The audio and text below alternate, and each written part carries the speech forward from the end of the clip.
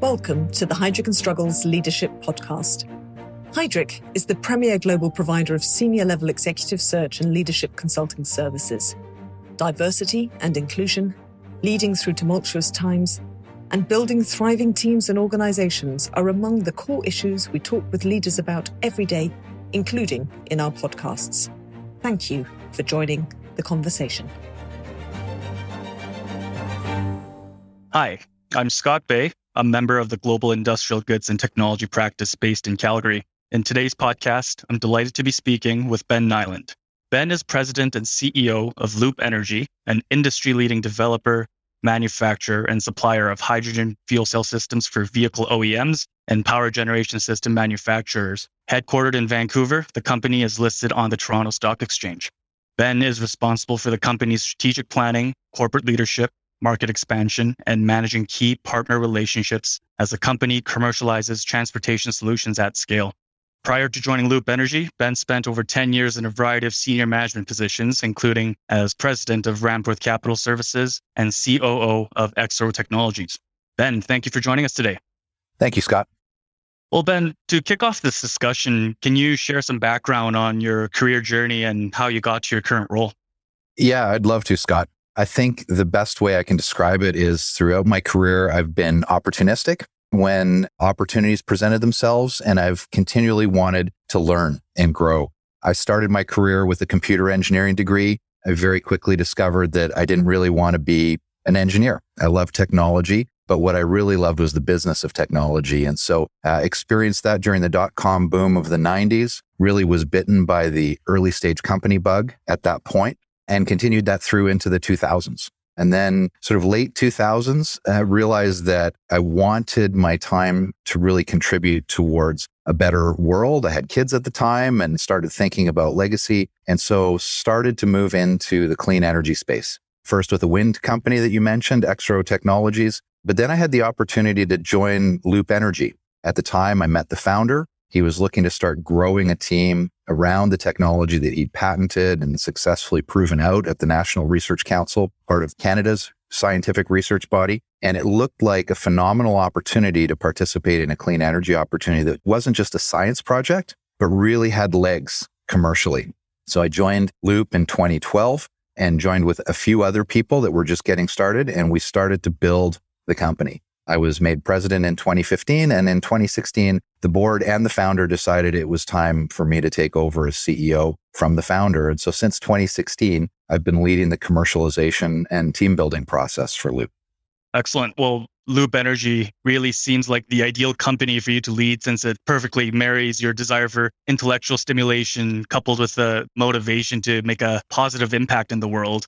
And while we're on the topic of the impact good leadership can have, I think that's a good segue to the next question. So at Heidrick & Struggles, we identified 4 aspects of leadership that we think are crucial to the success in the energy sector, broadly speaking, going forward. Thinking like an activist, relating like a diplomat, serving as an advocate, and developing a new humility. Do any of these resonate with you, and anything in particular that stand out in terms of how your leadership style has changed over your career and since you became CEO?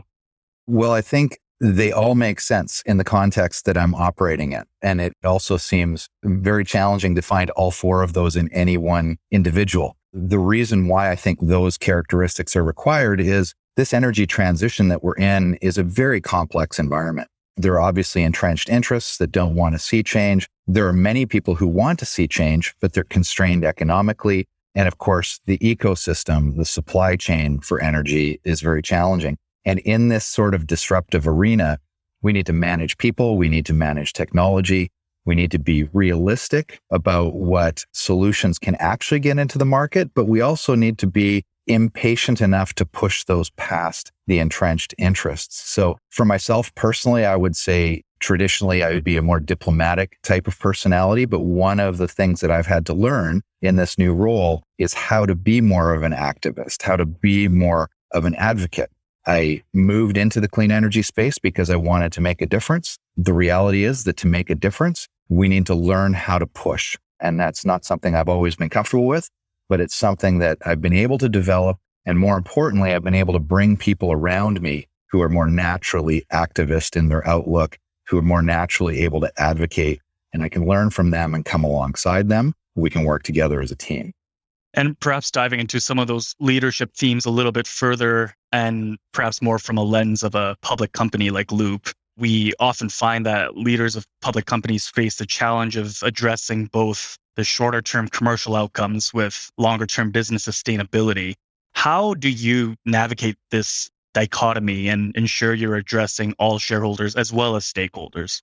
Well, I have to say, Scott, this is actually, in keeping with my career theme, a phenomenal learning opportunity. So I love learning new things. Loop has not quite been public yet for 1 year. Our 1-year anniversary is at the end of February, and this is an area I continue to learn in. Again, not unlike the advocacy and activism I was talking about before, what I've done over the last year is really bring people onto the team that have that experience and understanding of the public markets. The reality is, as a fuel cell company, as a clean energy company, we're in a growth industry and we're a growth company.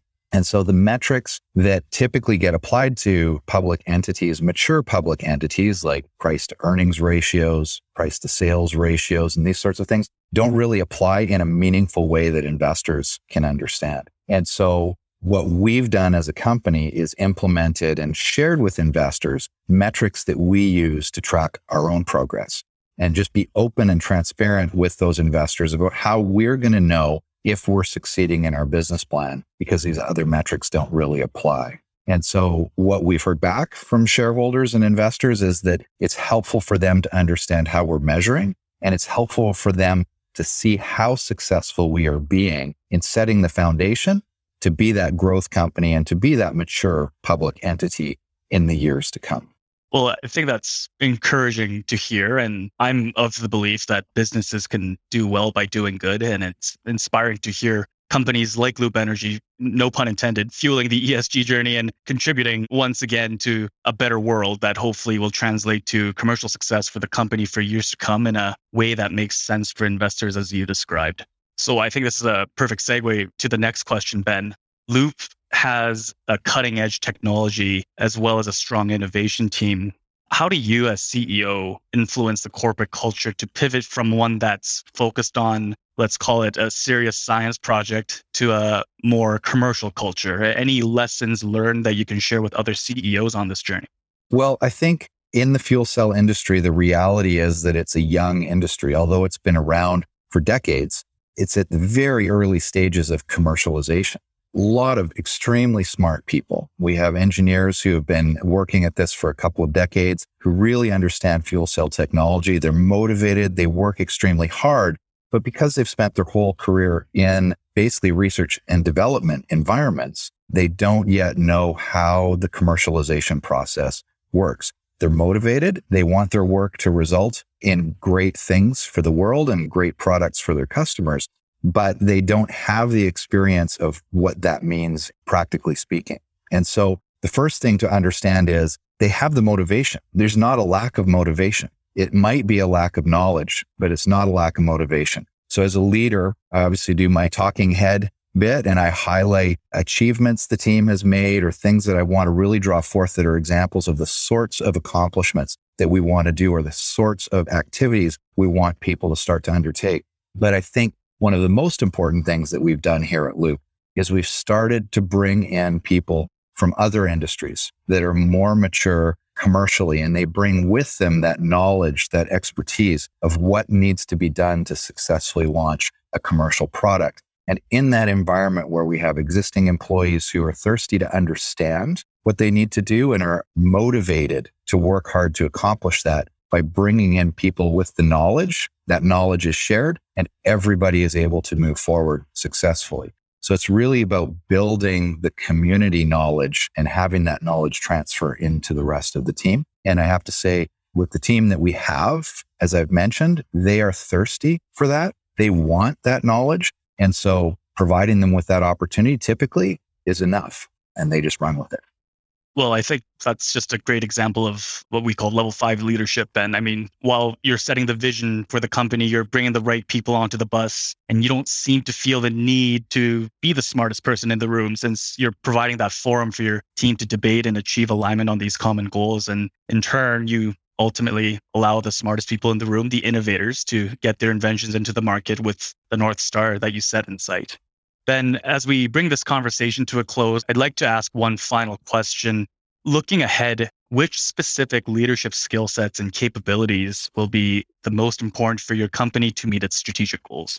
Scott, that is a brilliant question. And as you just said, I don't need to be the smartest person in the room, which is fortunate because I almost never am the smartest person in the room in this company. It is just the reality. And that growth curve as a leader is always challenging personally. So it's one thing to say, I want to hire people that are smarter than me, that know more, that have better expertise. It can be kind of trite and it's obvious. It's very different to find yourself in a situation, as I find myself today, with an executive team that are extraordinarily accomplished, extraordinarily smart. And not only am I usually not the smartest person in the room, I think there's a lot of times when everybody else in the room is smarter than me. And so I think that is part of my growth opportunity, is to continue to bring those people on board, to learn from them, to not be threatened by them, and learn how to grow as a CEO with a front line of executives with extraordinary competency and passion, and being the leader that they need me to be so that they can be as effective as possible as a team.